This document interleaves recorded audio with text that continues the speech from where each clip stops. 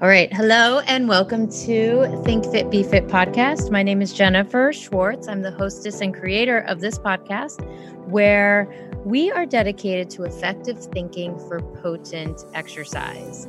I have a very fun episode today, and it's something I put together based on downloads and popularity. So we are talking about the best episodes of 2020, the 6 best episodes. And I felt like we could do a best of because 2020 has it definitely feels like 2 years have passed since January 1st. Easily. Yeah. And I didn't want to do this alone because I feel very excited and I kind of want to party and celebrate these episodes. So I invited my colleague, Gregory Gordon, to join the fun. You might have met him on 2 episodes that we did in April. One of them is one of the highlights of today. And please reintroduce yourself. Okay. Well, first, before I even introduce myself, let me say sincerely, and I don't mean this in a cliche or trite way whatsoever. I am honored that to be part of a best of episode because, the subject matter we tackled, sort of motor learning and control principles. While I think a lot of people find them interesting, as I learned firsthand by listening to it afterwards, it covers so much ground. It can go off on these tangents and things like that, which, if you have no experience to this stuff, I can imagine, as much as I'm interested in quantum physics, I know nothing about it. And if I was listening to someone to describe it and they're going off on 50 different tangents, it would have been really challenging for me. So that's a really long way of me saying thank you again for having me on. And I'm really thrilled to hear that. That people found it engaging. So I think it was funny because several comments I got were I downloaded it so I could listen to it a second time. And that's cool because I get it. Anyways, please introduce yourself. Okay. So my name is Gregory Gordon. I'm the owner of Exercise Intelligence, a clinic in New York City where I do personal training and muscle activation techniques and other neuromuscular specializations. And if you would like to contact me, you can get me through my email, Gregory@exercise, then a dash, intelligence with the CE at the end.com. So, yeah. Well, you're here because, the exercise in the traditional sense is such a mystery, because on one side of the chit chat and podcast and what we learn about exercise, even in school and through our trainers, is just so generic. And then you're here because you're helping me elevate the conversation, right? To all the and something I got from you, the gray areas, all the little speckles of gray that make up a huge continuum of variables of physiology and all the inputs. So, that's why you're here. So we're trying to elevate the conversation about exercise. So. All right. Awesome. Well, I'm really curious to hear some of these clips. I hope I'm not. Okay. I hope I just do a spoiler alert or something, but no, because, there's definitely thoughts change and thoughts evolve over time. And I'm curious to hear if there's even some things I said a few months ago that when I hear it back now, I'm going to be like, oh, well, okay, I didn't represent that well, or maybe I've changed my mind on something. So, yeah. And by the way, I think that's a really, and maybe we have a special announcement for some of the people that are listening relatively soon on some other content. But I think it's really critical to sort of, and it's one of the things I've commented to you directly. And one of the things I admire so much about your podcast and specifically your abilities as a host is that you peel back the curtain and you're not afraid to expose your thoughts when you feel like you don't understand something or you've changed your mind on something, and I think that is so critical, man, to learning anything. I mean, we're in the space of like, human movement science, but it's something that I aspire to do myself. And I just think it is so critical to pull back the curtain and just acknowledge if, you've changed your mind on something, or, you feel like you didn't say something as well as you could have, because this is human movement science. As we spoke about in the first podcast, and like you just mentioned, it is, if you're looking for black and white proof, this probably isn't for you. This is a very, very gray field. We're always getting new studies and some sort of evidence and support, but there's very little binary, hard, factual truth to this stuff. Yep. So, and I, through the last 3 months, I've honestly had to remove layers of binary thinking even from my own thought process. And I know that, like what you just said, like cognizantly, I understand that. And I still get sucked into this black or white thinking that it's just so easy to believe. And it's just, you have to really go out of your way to think in this industry. Yeah, and I do too, by the way. So, and I think most people do.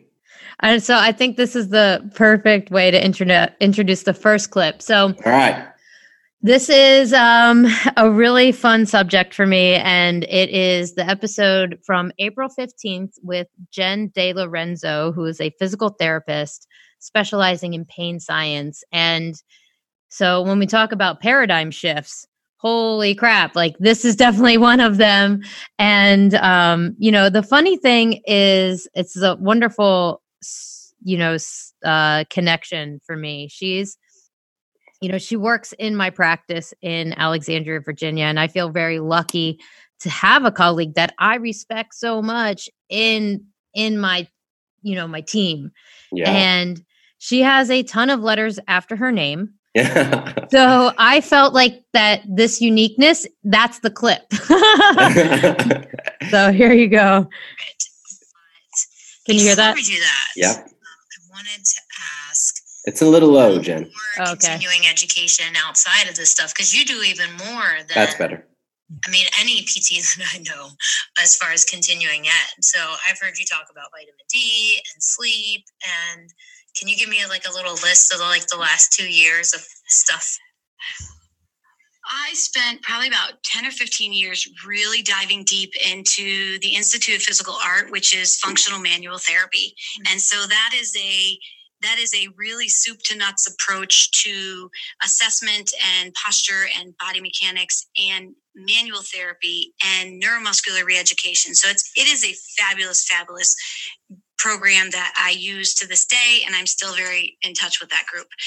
In addition to that, I think it was in 2014, I got my first coaching certification through Catalyst Coaching. And from there, with the same group, I got a master's in coaching. And then in 2017, there was the very first national board certification for health and wellness coaching. So I'm pretty excited that I was in that group. So it just blends so nicely. The manual work blends beautifully with the pain science work, and we can accomplish all of it better with the coaching background. And within pain science, sleep is a very big part. It's one of our 4 main pillars. The other 3 pillars are goals, education, and exercise. And so I have really become obsessed with sleep, and there's so much we can do. For good reason, yes. And I would have to say, I don't know this guy at all, but Matthew Walker's book, Why We Sleep, is fabulous. And the other person I have learned most of my sleep stuff from is Dr. Sasha Gomanak, and sleep is huge. So sleep is a big piece for me. Okay, so I decided to do that as the clip because, she's unique, and I really think that the episode highlights that, and we get a whole updated version of pain, and we talk about experience, we talk about alarm system, and a lot of analogies. And, after this was recorded, she has done some work with pain science and middle schoolers. So I can pull that up real quick. And she, anyway, so I have a lot of respect for her. And the funny thing about this, as I started this, is, the relationship that I've built with her is kind of because of you, Gregory, because you formally introduced me to pain science years ago. And because I could talk about it in somewhat of an informed way, her and I have this wonderful relationship that kicked the whole thing off. That's awesome. So I think, because I remember you mentioning her to me, and I think the shared link that we have is that we're both big fans of the work done by the Neuro-Orthopedic Institute, David Butler and Norma Mosley. And that's, besides what I learned in grad school, the sort of continuing education courses I've done for pain science have been through the NOI group.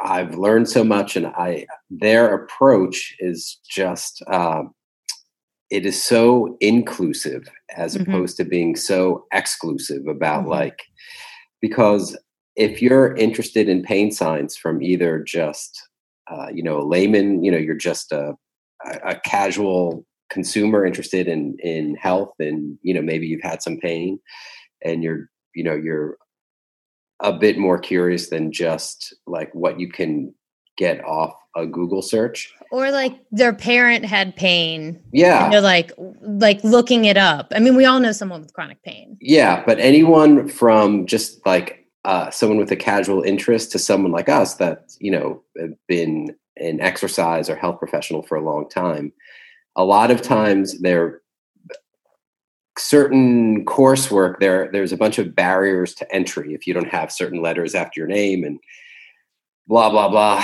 And the NOI group is actually really inclusive. So if you go to a typical NOI group course, it is a lot of physical therapists and occupational therapists, but there's also people that do other types of manual therapy like you or I, or nutritionists or massage therapists or Pilates. They're really inclusive, and, all of those different perspectives add to the common goal of just having a better understanding of all the stuff and opening up new and interesting conversations. So I love that type of work, and someone that's interested in that type of work certainly sounds like, I'm sorry, what's her name again? Jen. De Lorenzo. Okay. Yeah. So Jen sounds like the type of person that you meet in these type of classes, someone that's really interested in. So her, this research paper, it's the second one that they did, and Adrienne Lowe's on the paper with her. So this is a huge name in pain science, and that we actually go into the history of it a little bit. I'm saying we. She did a lot of talking. And I always catch myself saying that, but it is my conversation. Yeah, so I guess it's a we. So it's a follow-up paper. So they taught middle schoolers PNE, which is pain neuroscience education. And they wanted to look at opioid use in their as an upstream with the idea in mind that doing upstream effect work and educating middle schoolers would impact them positively. Oh, okay. So not that middle schoolers were already using opioids. Just educate. Okay. That was alarming. Okay. I know. I was like, whoa. Yeah. Well, that's the thing. Every time I learn something new about pain science, I'm alarmed at what the hell is going on out there. So, and their idea is impacting opioid use way down the line. And they're measuring basically the efficacy of a PNE whole curriculum for middle schoolers. So the PNE boosted group relative to usual care used 30% less pain meds to the rest of the years that they were surveillanced. And the kids with pain at the initial start who got PNE missed significantly fewer days of school and sports participation. Do you have any idea how long they tracked them for? It's coming up in my mind as 6 6 years? No, prior to 6 months. Yeah, it's only 6 months after the initial intervention, school, physical age. I don't know how long when the follow-up study was done, because the original study was 668 seventh graders, followed by 2 sessions of P&E education, and it's it doesn't. I can't. It's too tiny. I'll have to do a follow-up comment on that. I'm like, I can't read it. Okay. So anyways, being that it's a follow-up study, I'm just giving it the benefit of the doubt that it's been at least a year. Like, I don't know. So, okay. That's the first one on the list. All right. The second one, let's see here. I'm going to do it. It's a more recent one with a colleague, Ben Dragavon. Mm-hmm. He is in Bellevue, Washington. I met him through taking, through mutual friends, through muscle activation techniques. We had taken RTS courses together and some of Jacques' courses together. Mm-hmm. So even though we're on opposite coasts, me and Ben have stayed close and been taking classes together for about 10 years. Wow. And I've just learned, I just love talking to him. And I think that we've been talking about doing a podcast for years, and it was really hard to get on the books, but we got it, obviously. And, he discusses really like a client-based approach and progress in like the highest level of athletics. And he uses that in soccer and baseball players. And the fun thing about it is, he's using the same principles across the board, mm-hmm. even though we're talking about like baseball players, especially pitchers who are, mechanists, and goalies who are such a different beast. We talked about that a little bit. We talked about the mentality of goalkeeping. We talked about, we talked about Hope Solo. We talked about youth soccer. We're both pretty involved in youth soccer. His resume looks like someone who has been coaching for 20 years, and he's my age, he's like 37. Mm-hmm. And so, because we're talking about the U.S. youth national team, he was Hope Solo's muscle activation, specialist, trainer, and goalkeeping coach. Wow. So he was bringing his treatment table on the field of these like U.S. soccer training camps. Mm-hmm. And doing his mechanics-based training and table work on the field with literally some of the best athletes in soccer, including Megan Rapinoe, who's cool. Yeah, I know who she is. Okay, so here it is. Go up. I like your shirt. Oh yeah, yeah. A little shout out to Jacques on that one. Yeah. Yeah, that's become my workout shirt. So, yeah. I don't know what to get the best. That's interesting because it's how well an athlete controls their center of mass, or if their center of mass is actually controlling what they do, can make or break a lot of things. Is there quality of their first movement, meaning their first internal shift into a direction that they want to go? Is it optimal, or is it taking them in a direction that's going to require some sort of repair job? How do you assess that? Well, without all sorts of super high-speed cameras and all that kind of stuff, you kind of have to go off sensation, feel, and did that first movement make that next thing just really, really easy for you? Did it take you to where you wanted to go without any thought process, and your body just kind of fell into it and it's effortless? So we can do that with camera work. We can do it in a gym, kind of analyzing things in slow motion. Where it gets really, really interesting, okay, the mechanics of it all is, okay, what do they have access to in their muscular system to create these forces to do the first thing anyway. So what joint positions is their brain talking to it the way we want it to? And one of my more successful stories with that was with Hope Solo leading up to the 2015 World Cup, where we would be in a scenario on the training field where she would move from the right side of the goal to the left side of the goal. And if that's it. You got to listen to get the rest of that story. All right. I'm intrigued. Yeah. So that opens up a whole huge conversation, I feel like. And that's what happened. I love it. So, Dr. Paul Juris, who has been a guest on your podcast, as you did his intro, he mentioned that he was the former chief science officer at Cybex, and I worked for him for a period of time.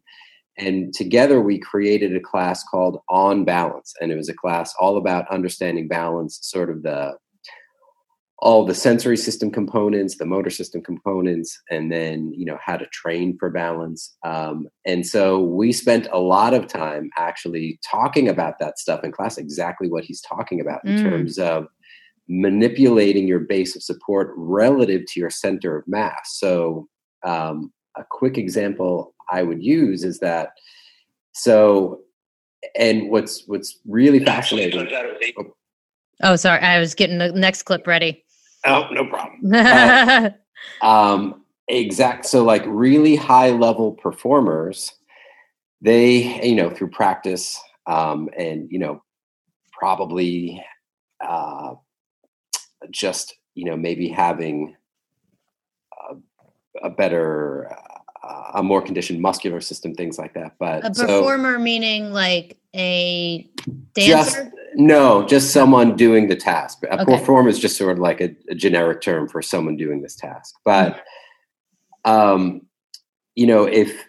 if you're trying to create more stability, you want a really wide base of support. So if I'm a basketball player and I'm going for a rebound and I come down and I have the ball, so now I want a really wide base of support because other guys may be like elbowing me, knocking me into to try to like jar the ball loose. But if I'm a basketball player and I come down with the rebound and I've got the ball in my hand and I've got this wide base of support, if it's a fast break and then I need to start like pushing that ball up the court really quick, the wider my stance is, I lose like precious milliseconds because if I'm really trying to if I'm really trying to move quickly, what I need is a narrow base of support. So, and when I mean base of support, I'm talking about my 2 feet on the ground. So if my 2 feet are out really wide, my center of mass, it can go a long distance side to side before I would ever get knocked over my base of support.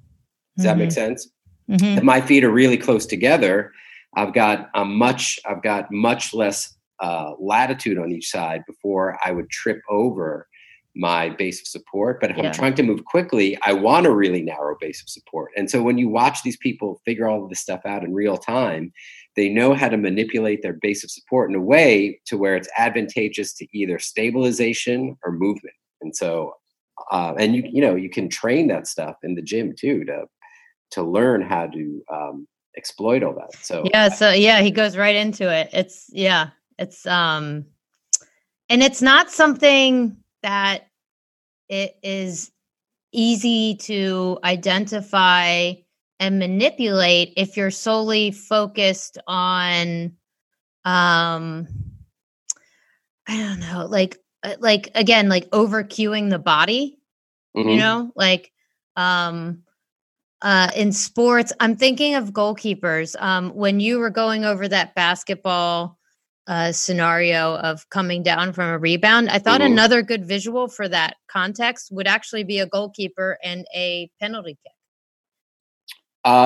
So a penalty kick, when you land. So we're talking about the base of support and being wide or narrow and the quickness. Well, so pardon my almost complete ignorance on soccer and goalie kicks, but I do know a little bit. So this is what I see, at least when I pull it up in my mind. So when the goalie is trying to read like the kicker, they're usually in that quote unquote like athletic stance, right? Like knees are bent, they're kind of like hips are flexed, they're their base of support is probably something like hip width. Like they're not like their legs aren't extremely far apart, and they're not super narrow either. Mm-hmm. But I'm sure if we looked at it in real time, so the person, the goalkeeper is just looking intently at trying to read some of the body language of the kicker. Yeah, but they're narrow usually. Oh, they are? Okay. They're very like this. So that actually makes a lot more sense. What I was going to, because funny, Dr. Juris and I just this week were looking at,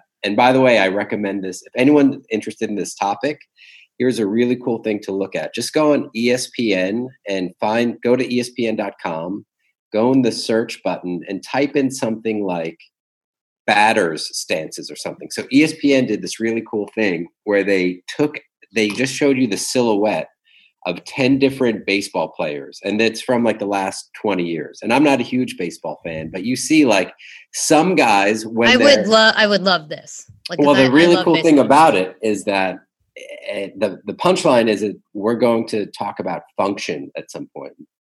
But you'll see, so let's just say, I know again I'm going off on 10 different things. But so the I'm going to tie this together. So the baseball stance, there's two phases to the baseball stance. There's the phase where you're just getting in the box, you're staring at the pitcher before he throws the pitch. And so some of these guys, they're almost doing what's called like a sumo squat, meaning your legs are so far apart, they're almost like doing a split. And so that's a little bit on you, but like there's at least one guy that's like really hunched down. And then the second phase is that as soon as the pitcher throws the ball, you lift up your leg and then you eventually plant it and you initiate the swing. But there's two phases. And so for a soccer goalie, I could sort of imagine there's also the two phases where there's just the preparatory phase where you're just watching the kicker sort of trying to read his body language. But yeah, it's smart to me that they would already stand pretty narrow. Mm-hmm. But even if they didn't, because I bet if we looked at like 100 goalies, we might see some variation in the setup phase and the preparation phase. But as soon as that ball is getting close to being kicked, I guarantee their stance is very narrow because in milliseconds, they have to decide which side to lean to. And if they had a wide base of support, you'd never get there. Mm-hmm. So their base of support has to be as small as they can make it, basically. As soon as they, with all the cues they're getting, they pick a side to move towards. Yeah. Yeah. And then, I mean, the thing, like in the training world, again, they don't, a lot of people would coach that from that 10,000 hour rule mentality of how many perfect reps they get of, moving off the line, if we're talking about goalkeepers, right? Or if, and so they would train that by like making them do an agility ladder and stand and wait. And like the cueing, I mean, the point is like Ben really talks about not wasting anybody's time, right? Mm-hmm. Because and we don't talk about the argument of that really, but he's just telling us from this, I've been practicing this for years and I've been rewarded for it because I coached at the U.S. national team U19 level. And all there's so many, like the list is pretty long on the who of his coaching. And so the fun part about this is for him and for me watching as his fan and his colleague, that he's now he's definitely still working in goalkeeping, but he's now working with Major League Baseball players on their fitness and defining their programming with these micro assessing types of details. So it's just really fun. I think that's a really fun episode. And okay, so we're moving on to the next one. All right. This one is, which one did I want to do next? So did that one come through on no. Okay. So this one, which one do I want to do? Okay. I'll do Paul's first because the two are related. There's three of them these three are related. And I'm so glad that they were the most popular because I was so in the zone. Yes. Okay. Right. Okay. And I was so into it. And like, I feel really lucky to have had the conversations with Dr. Paul Juris. And because, I really wanted to know more about learning from somebody who knows a lot about learning and teaching. And because I saw his lectures that he gave 8 years ago, and that's one of the main references of focal points of the episode, which is called Independent Thinking and the Core. And the idea that God, there's so many things that this sparked for me. I really did, because I just wanted to know more about learning and his experience with engaging trainers in a meaningful way. Because I mean, in a level, like that's essentially what I'm trying to do. Yeah, so, absolutely. Sometimes these podcast interviews are really all about me. And why not? Why not? So I just didn't know how much I was going to like reflect on my own practice and reflect on my own process. And yeah, I just thought that was so cool. All right, let me see if this is the right clip.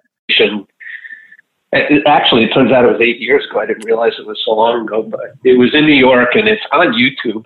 And I went back and looked at it, and I was kind of chuckling while I was looking at it, because even in the face of a significant amount of data and evidence, and very clear information and very clear findings and results, people in that audience were clinging so tightly to their belief system, what they've been told. And I'm not going to say what they've been taught. I'm going to say what they've been told. That they hang on to that so tightly, and they just refuse to reassess that and to challenge that thinking, that it becomes religion. And really, for a great many people that are working in the industry, it is a religion because it's a belief system. It's not necessarily evidence-based, and even things that are evidence-based. I mean, there's a lot of pseudoscience out there, and pseudoscience is very dangerous because pseudoscience is not based on learning things. Pseudoscience is based on proving things. And when you set out to prove something, you do. And then you get complacent because you're so happy that you proved what you wanted to prove that you just accept it as fact. And the reality is you stop growing. You stop learning. You stop adapting. You stop evolving because you just proved what you wanted to prove. You're like, okay, it works. So it's a weird place that we're in. And, I don't know how it's going to change. I've spent my entire career trying to change it. Here I am in my... Yeah. I mean, I was reminded that the changing of the industry, it's not something, three people can do. I think there's a lot of things that are changing in this world, and society is changing. And, this conversation made me really excited to be provide a little lighthouse for people who do want to think deeper about their practice, maybe as some of my peers or as their own fitness journey. Because some of my clients that are let's say woke to fitness woke. Yeah, fitness woke to thinking about their structure, their body, their needs, their tolerances versus following people who just love taking pictures of their body. And some of them they're like better than some of the trainers that I know as far as thought process, And I try to target both of those people in this podcast anyways. What are your thoughts? Yeah. So, I think about it in sort of two ways. So first, I totally agree with everything Dr. J said right there. And with firsthand experience, I've seen people I either know or, kind of know, but like once you develop a product, I do believe then, obviously you're trying to sell that product. And yes, you will try to look at some sort of evidence that seems to support your product, and you might be limiting evidence that would limiting other sorts of information that might be contrary to your goal. The other side of that coin, though, is that, look, any of us, even again, from a client that's just interested in their own body to someone that is like you or I, like well invested in making a living in the fitness and wellness space, like what I think you have to, so evidence-based, the actual definition, and it's kind of one of those definitions like core that's sort of a little squishy, but evidence-based is supposed to mean you use research, the most up-to-date research combined with your clinical experience and then your intuition. And you take all that stuff, and that's like what gives you this title, evidence-based, that you're taking advantage of all these things and you're applying that in whatever way you do that. So as someone any one of us that are interested in our own bodies, we're all investigators and we all have anecdotal experience. And not that it's contrary to PJ's point, but I do believe that when you see trends, because the extreme opposite side would be like, I see these trends all the time, but, I'm not going to buy into it because I don't want to feel like, I'm just trying to, support my own evidence. Like, I do think it's actually important that, like, as you see trends, you're aware of them. In your mind, if you see things that happen all the time, you pin them down, you take note of them. And then, that is how research starts. Someone sees like this thing that seems to be happening all the time. Then they have a hypothesis, and then they hopefully do a study, and it provides some more information.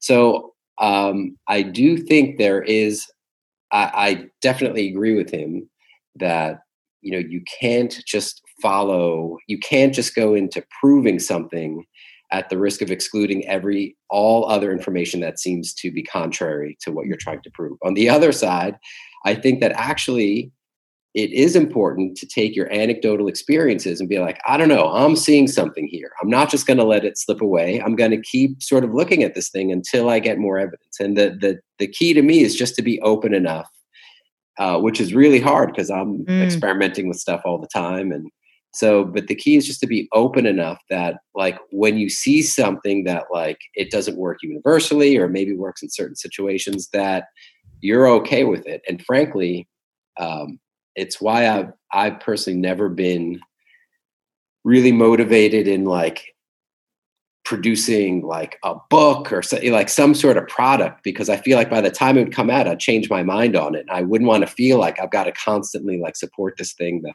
like I may or may not be really believing in at the time I have to do it. So. Yeah, no, that, I think that does resonate with me as well. I definitely fear complacency in almost every aspect of my life. Well, let me just say, as a friend, you certainly, and I know what you do behind the scenes here, and you're certainly doing everything you can not to do that. So, yeah, no, that is, I think, I don't know, that's always been one of my, I think it's just a part of my personality too, is finding some boundary to push, and that can go terribly wrong. Don't get me wrong. I mean, I've found out that what is it? Reoccurring theme in my life has played out badly in other ways, but I've found a safe place for it, which is self-improvement, being my own guinea pig, and enjoying the motions of it and enjoying the humble parts of it too, because being humbled outside of self-improvement, where something could metaphorically punch you in the face, I'd much rather that be on like the intellectual and knowledge level. So I feel this is good. This is that's me alchemizing. I think it has to do with whatever your expectations you set. So, depending on the situation, my expectations, if I'm just approaching something like, I don't know, I just want to kind of see what happens, which typically is the best way to approach something, then I don't really lose sleep over the results as much. That's obviously much easier said being done, but just, I know for myself and for other people, like when the expectations are just at this level, and, truthfully, there's a good part to that too, because it really pushes you to like strive to achieve something. But that feeling of just always feeling dissatisfied. Yeah. I don't, part of me thinks that I do think there's benefit to it, but also just in managing my own emotional health and in relationships, I am also working towards actually recalibrating that and trying to, practice not that I'm preaching it, practice what I listen to, which is just trying to lower my expectations to actually be like, okay, look, I'm just going to kind of see what happens. And yeah, I have an overconfidence in the universe. That's my secret. Oh yeah. Wow. I'm like, the universe has my back. And I'm just dancing through the streets. Like that's my metaphor for this. That might be the best approach to life. Yeah. You learn, I feel like, that's, the lady at the end of the bar energy. Like you got a martini in your hand. You're like, hey guys, guess what? It doesn't matter. And you're like, you're like waving at the end of the bar. I sometimes feel about that. I sometimes feel like that about pizza, by the way. Like it's like, without going off into all of my woes, but look, the coronavirus has not been easy on me in my life in any way. It's been a real kick in the ass. But maybe a few days ago, I was having a slice of really good pizza, and I was like, look, how bad are that? Like I'm in the, I've got a place to live, I've got shelter, I've got a really good slice of pizza, I've got a cold beer. Like, it really could be much worse. So there's part of me, and I'm not religious whatsoever, but this is the closest thing I feel like religion could bring, which is just this sense of like, even with all other things going south, just that like you can find like a little warmth and joy in just these a little thing like a slice of pizza and a cold beer, and it's enough to to get you through to the next day. Yeah. Well, I mean, I preach those finding those things within the exercise process for sure. Like the little wins, especially for like the people that have experienced a real loss of movement, like they lose a part of their identity from lack of movement. Like it happens to athletes if we get injured, right? Like that's I think a good example of people with chronic pain that can't roll out of bed as they please. That is such a loss, and being able to, find the ingredients that can help you, and then celebrate, that little mix of the ingredients. That to me was one of the reasons I started this podcast, because 1000%. I needed my clients to understand that. And I couldn't like shake them on the table. I couldn't be like, you guys have so much great stuff going on, and this is such a cool time to like explore your body and love exercise. but my back hurts. And I'm like, no, that's not what it's about, dude. Like, get with it. It's meta, like, and I was like, big picture, and like it wasn't clicking. So that's when this microphone was purchased, when I was done with that. And it's built a better relationship for me and my clients, because back to the expectations, don't have any. Yeah, you don't have expectations of them, or they don't have expectations of you? Of them. I give them what they're the process that I can engage in lawfully and ethically and within my scope. And then as a side dish, they get podcast episodes. But see, I love that, because, in this, and a lot of, in just any sort of sales process, but especially in our industry, because of the nature of, if you're a trainer or a therapist, like, it's not like a used car where there's a single transaction, then like you may never see this person again. It's so based on these relationships where we see people consistently. And, the idea of whatever your model is of a celebrity trainer or yoga, like that guruification of, what we really are is just service providers of a specific thing. People glom onto that because, we need repeat business for our business in order to make a living. And so what I love about what you're doing is that you're not doing any of that. You're doing what you do. And then you're providing them this other resource. And like, that allows you not to have to be this guru that knows everything. And isn't that freeing? Yes. Yeah. And because of that whole theme, I think I'm going to get even more freedom out of it. Absolutely. And it's just like, great. Yeah. And there's this, you can subscribe to this abundance theory of like, if you no longer see the same client for 10 years, because now they feel like you've actually helped them take some self-agency. So I think there's a group of people that are like, oh my God, I'm losing this client. I've got to like figure out some way to like point out this other little tiny thing they have to keep coming back into. But I think the alternative view is that you teach someone how to like self-agency and how to take care of themselves. And, obviously keep the relationship. You still communicate with them, but they'll only refer you more people. It'll only help your business in the long run, which is my opinion. Yeah. As opposed to like trying to find these little things that like you're gonna like scare them about, so they keep coming. What about your index finger? Yeah. You are never going to open letters like as fast as you can if you cannot get 3 more degrees of flexion out of your index finger. Yeah, and look, we know that like people in this world do that kind of stuff because they're concerned that like one client that goes out the door, that's money out of their pocket, as opposed to just doing what they do, doing the best they can, giving people resources, and then, just hopefully really helping someone take self-agency for themselves. Yeah.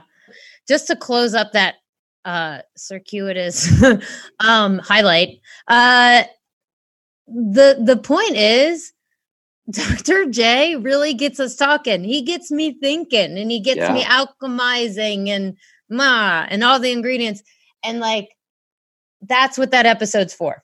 Yeah. And also, you use the word like, the core as a word, as a term is smushy. Squishy, so what you squishy and like evidence-based. That I think, man, you just gave me a softball for some good material there. That is awesome. Yeah. So this one, okay, so that is this episode and this next highlight are kind of contrasting. Okay. Which is very cool, right? Cool. So how the psoas and the diaphragm relate to each other. So if you don't go out and get extra training on this, you don't know. And that's why I'm sure you have people walking into your office, and I all the time, I went to physical therapy and I'm doing all my core exercises, but my back still hurts. So then, there's all this thought that, maybe you don't even need core exercises for back pain and that sort of thing. But that's why I truly believe the diaphragm, the core of the core is the diaphragm. And if you miss the diaphragm piece, if you're not training the diaphragm with the rest of the core muscles, you're not going to get better.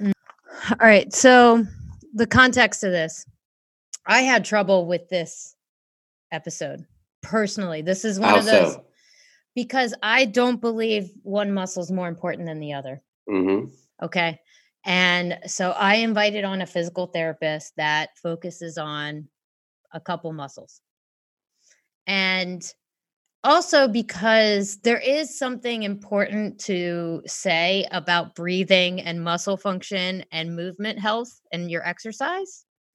They're obviously interconnected. And I know from referring clients to physical therapists like Noelle, and as such, Noelle, she's in my network of referrals. Mm-hmm.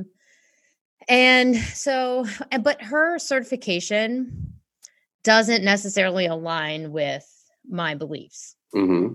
And that's, whatever, that's fine. And it's one of those situations where we end up with like similar clients and patients. Mm-hmm. So I think it's definitely of my interest to get to know what the heck she's talking about. So that's why I invited her on. She has a ton of energy for this subject, which is something we kind of take advantage of, which is our breathing, our posture, like the relationship of breathing and posture, and the health of our diaphragm and the pelvic floor. So she is a pelvic floor specialist and a PRI certified physical therapist, which is Postural Restoration Institute. And personally, I've definitely got my things that I disagree with the stuff that they say. But again, it's not meant for someone like me.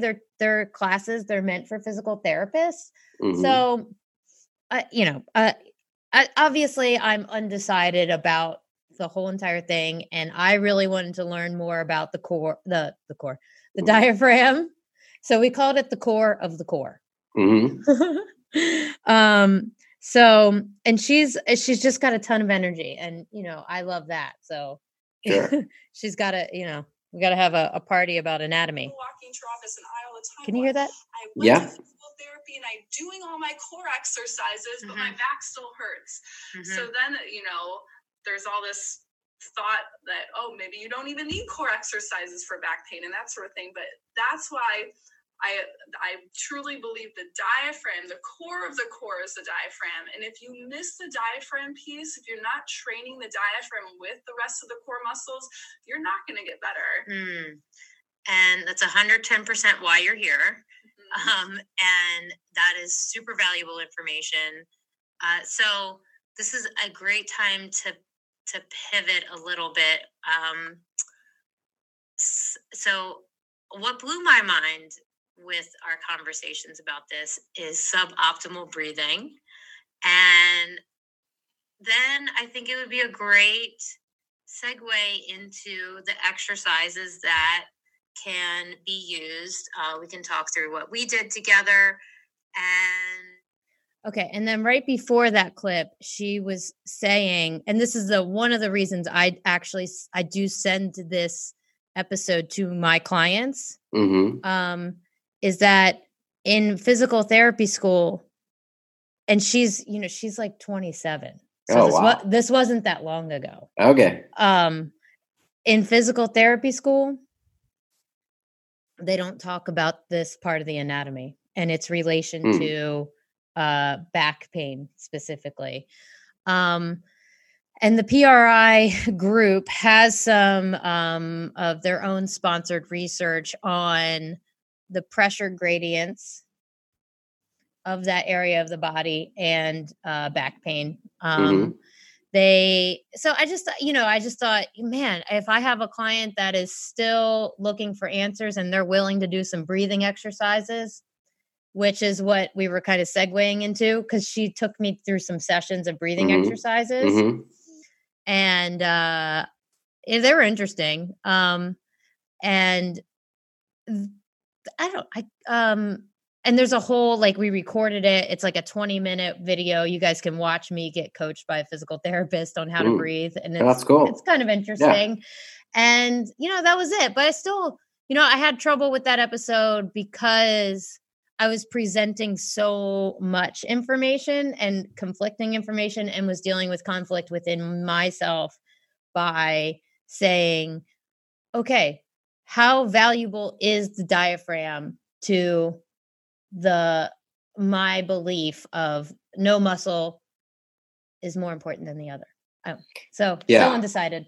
Well, so the first thing I think is that, and now that I'm getting a little bit more familiar with podcasts and being on them and hosting them. And so, like, let's just say a year ago, when I'd listen to a podcast and I would hear someone talk, and I'd be like, God, why isn't this guy like jumping on this guy, like calling him out on this or that? And so, look, what you learn is that when you're hosting a podcast, you're not necessarily hosting a debate, like you're hosting a conversation. And part of your role as the host is to be a host, to make someone feel comfortable. So I give you a lot of kudos because it would be easier if you just had people on your podcast that aligned 100% with your point of view.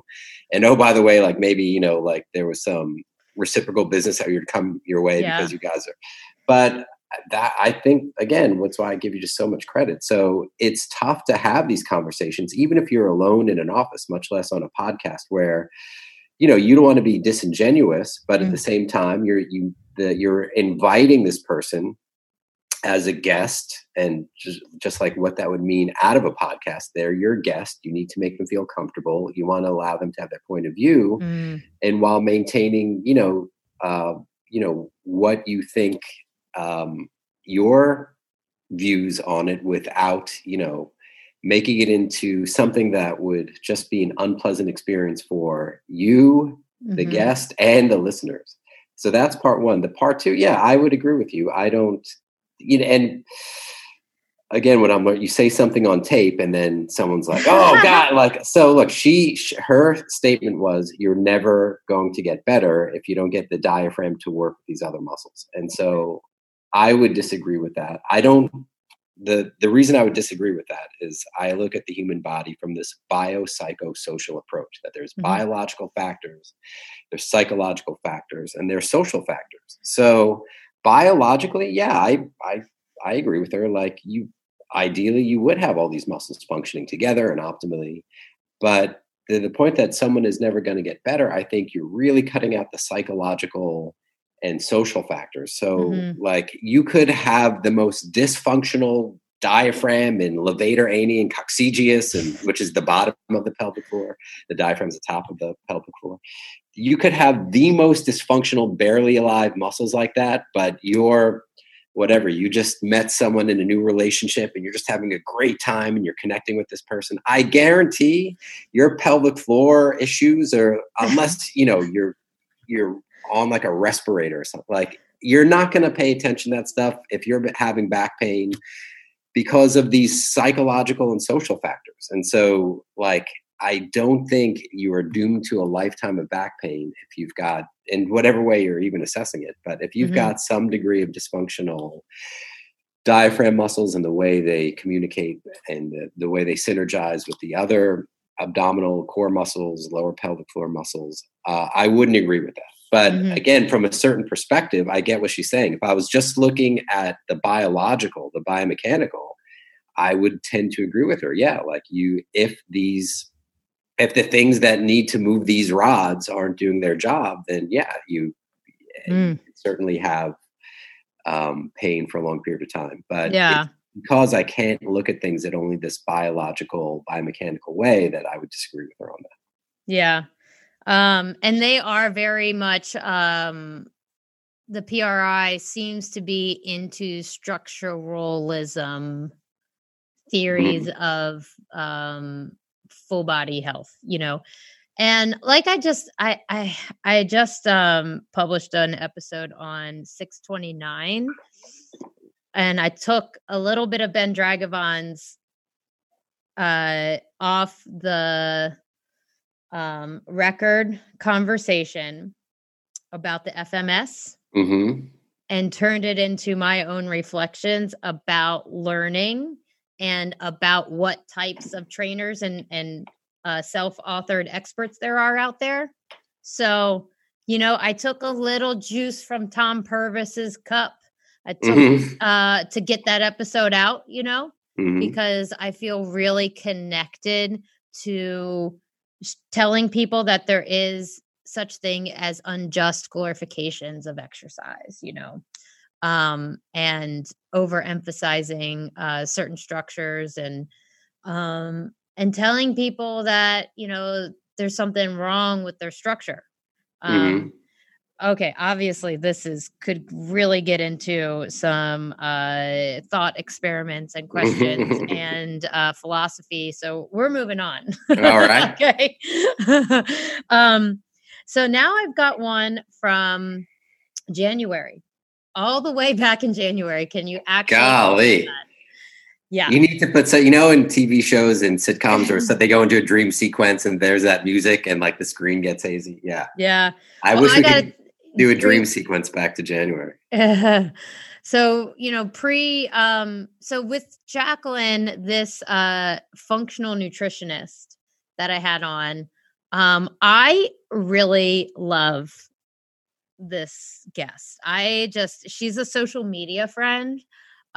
We've had a great time getting to know one another. When I have her on the podcast and when I just talk to her in general, like I feel like I'm sitting at the table with my teammates.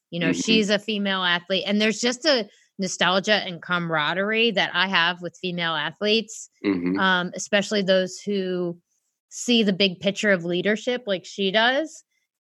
Being a female athlete and a coach of them and a representative, whatever, of what sports can do for the female as a whole and the generation of females.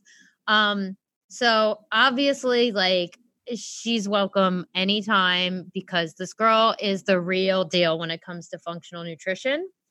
She has the degrees, she has the right letters behind her name, which in nutrition, I think is an issue with licensing and,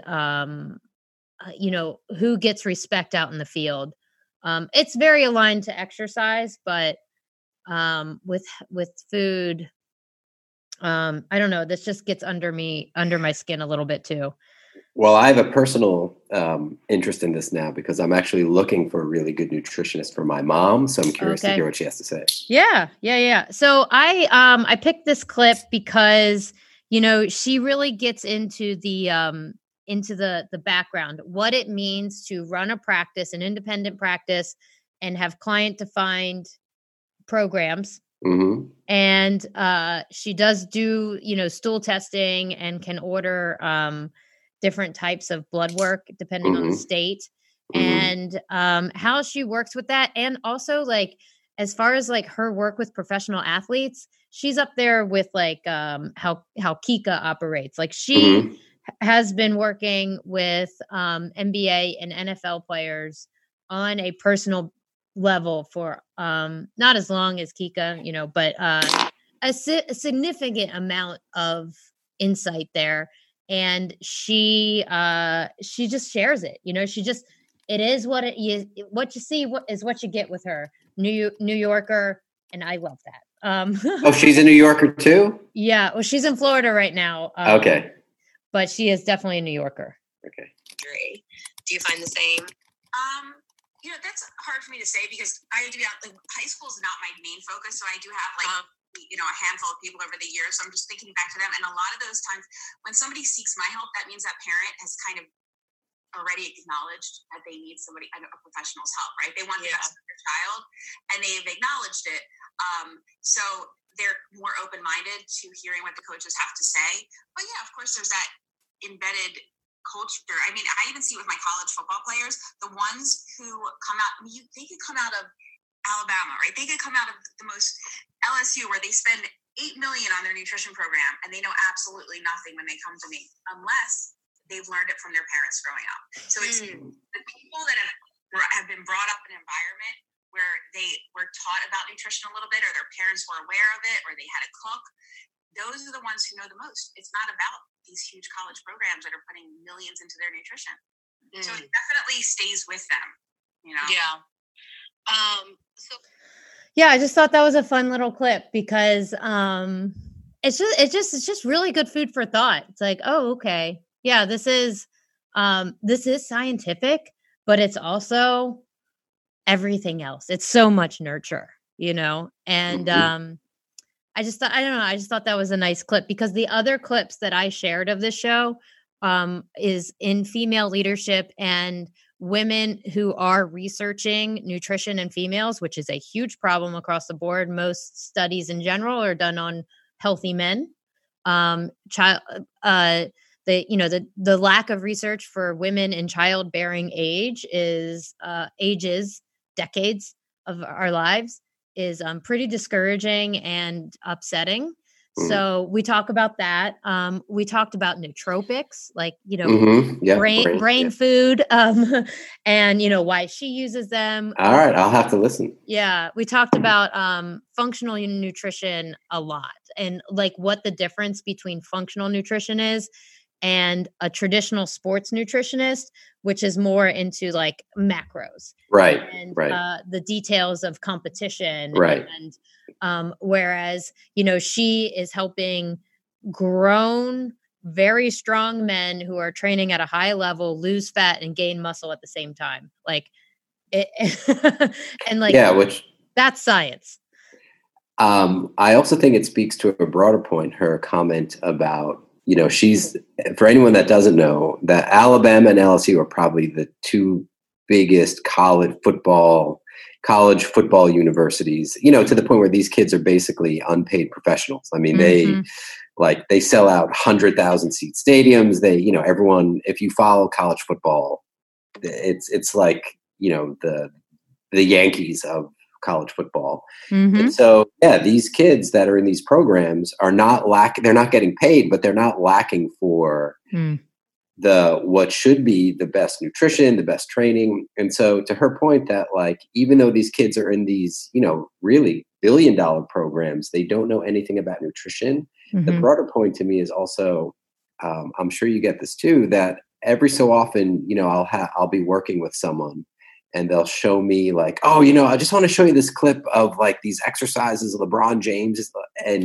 or like, I just want to show you what Tom Brady's workout is, you know, because there's this idea that the professional athletes, because of what they do and what they have access to and what they can afford, have the best of the best, the most cutting edge, absolutely most, you know, button down scientific training programs. And, you know, that's why when Men's Health gives us a little glimpse into like what LeBron does for his abs, you know, people want to buy that stuff. But the truth is, to your friend's point, that even though these athletes may have access to this stuff, they're not always getting the best information. And to be really wary of like, if you see that Tom Brady is doing X, Y, and Z for his fitness training program, first of all, he's an intelligent guy and he's obviously, you can't argue with his success, but it doesn't mean that the people he surrounds himself with, that the training he's doing is superior in any way, because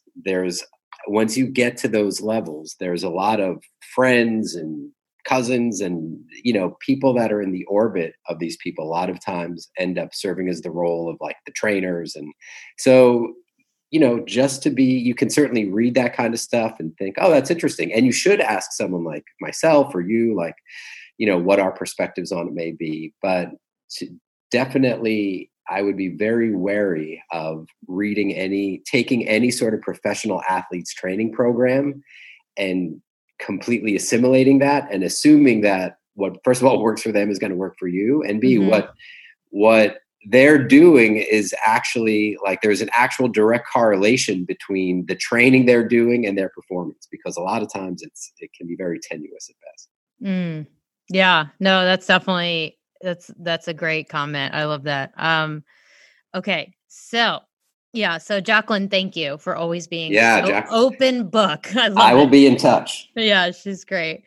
So last but not least is our episode from April 1st. All right. And, you know what, I just think this one was special to me, and I'm so glad it resonated with others, was that like, I had enough information to like follow your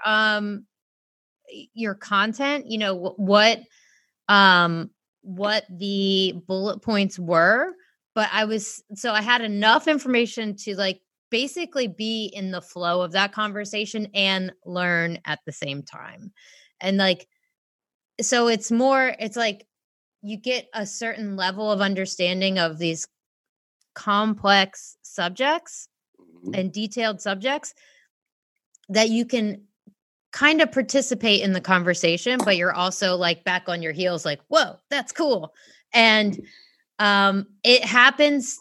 I've had very specific instances where when I've been learning French, because as you know, my boyfriend is Moroccan, and you know, him and his family, they all speak like 4 to 7 languages, and I'm frankly just embarrassed by being American. I know. So like, I really got to get on board with this French thing, and the French angle too.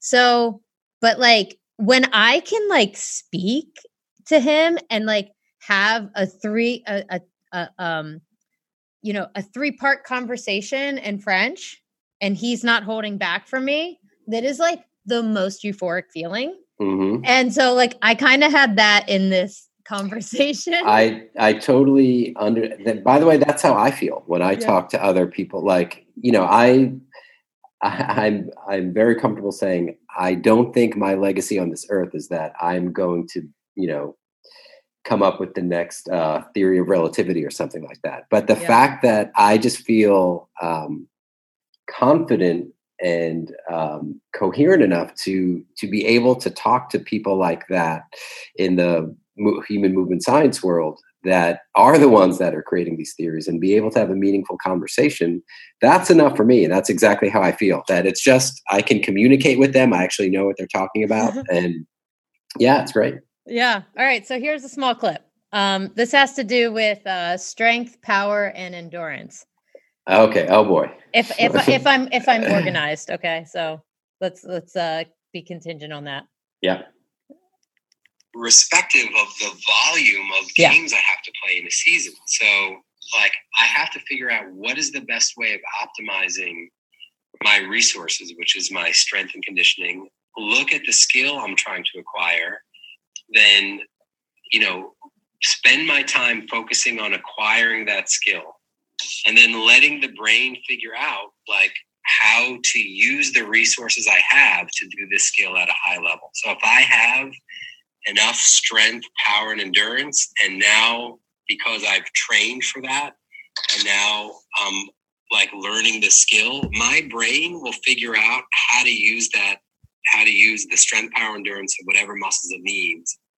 So I thought that I like that clip a lot because it blends the simplicity and the beauty of what motor learning and like the intellectual dive into it can offer, you know, because it is a complex subject, but it's also like the big bullet point here is that almost all personal training schemes are missing the factor of learning itself.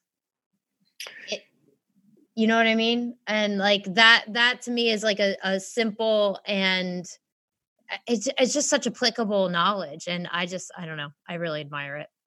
Yeah. So the interesting part of that clip to me is, and what you just brought up is, so when this is in like a personal training or exercise environment, as opposed to like we were talking about before, like working with someone like Hope Solo, that obviously the skill is being able to catch soccer kicks. So it's the question of, is exercise the skill, or is it just these movements that we're doing to develop a certain substrate of whether it's strength or power, endurance? And I think there's a little bit of wiggle room to argue it either way. And the one end is someone that is like, look, I hate exercising. I won't do it unless I have a personal trainer. Even then, I want to watch TV, listen to headphones. I'll suffer through it only because I know that it does benefit me in some way. And that type of person is going to have a very hard time learning in the sense we're talking about, which is acquiring skill. Now, in my experience, I've definitely worked with some of those clients, but they're definitely the exception rather than the rule. And I think most people actually want to learn, or at least they're amenable to learning. And I do feel like when I am in the gym just casually observing people working with trainers, is that we, as a group, putting myself in that same group, we definitely more often than not stand in the way of learning by just drowning people in feedback and cues and stories about where we ate dinner. Like we're just, and like, you know, you can't, if you're giving someone 40 different cues, they don't know exactly what they're trying to do. And then if someone doesn't know what they're trying to do, then it looks sort of weird to me. Then I'm like, well, your glute med must be off because you're, you know, and I'm sort of hyperbolizing here, but what we're talking about there in the context of learning and exercise is that, yeah, in order for someone to learn, they have to problem solve. In order to problem solve, you've got to give them the bare minimum of cues to keep them safe and then let them figure it out. And when you let them figure it out and their body adapts to whatever the exercise you've put in front of them is, they get stronger, they get faster, they get more powerful, whatever it is, then, you know, let their brain figure out how to use that. And if they're trying to use that for a certain skill, like Hope Solo being able to like kick a soccer ball, then you go ahead and work with her on the field on the specific skill training. But in order to learning in the mode of exercise means allowing, just like it does outside of it, but particularly in the exercise environment, it means allowing people to actually perform the task and then, you know, let them problem solve. And obviously if you're a trainer, it's your job to make sure that if they fail, they're not failing in a way that would be, you know, potentially really dangerous to them, but just getting out of their way and letting them do it. Yeah. That's what I mean. That's the beauty, the simplicity of it. Just, you know, kind of just lets me step back one. And I don't know. I appreciate it. It's just like sometimes the simplicity of having fresh flowers reminds me of luxury, you know, the simplicity of letting someone make a mistake and learn is the beauty of biology, you know, like I just see those, this is why I have this podcast. I see those connections and I just get, I get stoked. I'm and also again, like I'm for everything that takes less pressure off me. So like, yes, you know, if I'm watching someone exercise and, you know, if I can just say, all right, I've got a certain bandwidth that I'm comfortable, like if they're operating within this bandwidth, I'm comfortable allowing them to move in this way and let them figure it out. As opposed to, and by the way, not that it would be helpful in any way, but if it actually was my job to look at millisecond by millisecond, every deviation of their joint, be like, oh, no, wait, no, okay, no, you got to come in a little bit to the left, a little bit. Like I could never do that. I would be exhausted and I wouldn't be helping them. So like it allows me to do what I'm supposed to do, which is help someone acquire the skill. And I can just sort of, I set up the conditions. I have a bandwidth of error that I'll accept. And then I just step back and I let them do it. And someone might watch me train and be like, God, this dude's so lazy. Like he's not even talking. He's just watching. But honestly, that's what I should be doing to help this person acquire the skill. And then, you know, I give feedback as appropriate, but it actually makes my job easier. Yeah. And it makes the end result better if I just approach it that way. Well, we have totally crushed this 6 episode highlight. Awesome. I really thought this was really great for me because it's like, it's just such a good time at the half year point, and regardless, I love that idea. Yeah. Just to look back at what last 6 months were, even though they felt like 3 years, like it's, and honestly, the podcast community has grown tremendously, and that's so humbling, and it's so exciting. Number 2 on that, it's just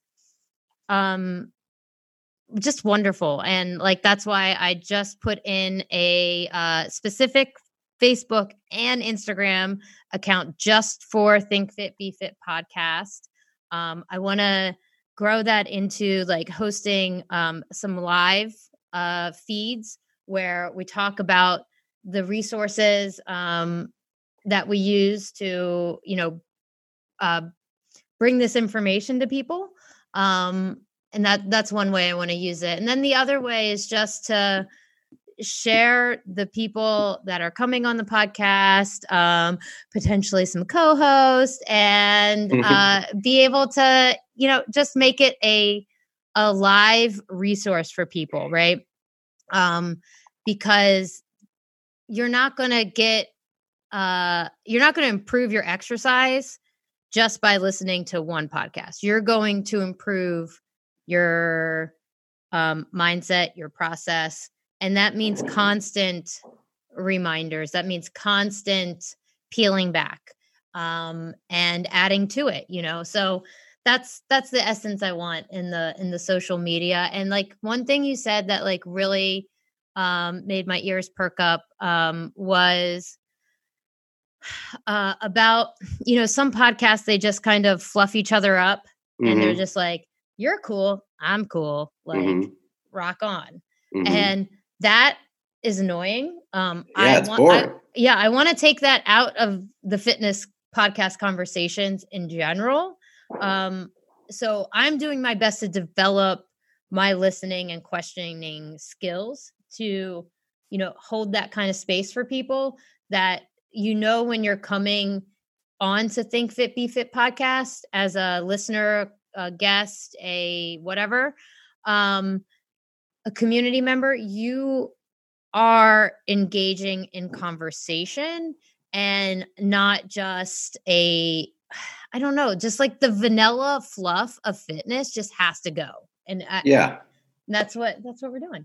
That's what I love about this medium is that like, the scientific process is meant to be iterative, meaning that like, you don't just do one study, then you're like, oh, we found it. We solved it. Like put that one on ice. Like, no, it's meant to be iterative that like someone does a study, they find this, then the next group, and then we keep building on this stuff. And what I love about what you're doing in podcasts to the people that would approach it the way you're doing it is that like you can record something and then, that recording is, it is what it is. But then you can go back over time and be like, you know what, like, here's something I was talking about 6 months ago, but here's how I think about it now. Or like, I just love that we can take that sort of approach to this stuff. And, again, I give you a lot of credit for being brave enough to do that sort of thing. But I just love that idea of like, even if something is recorded, and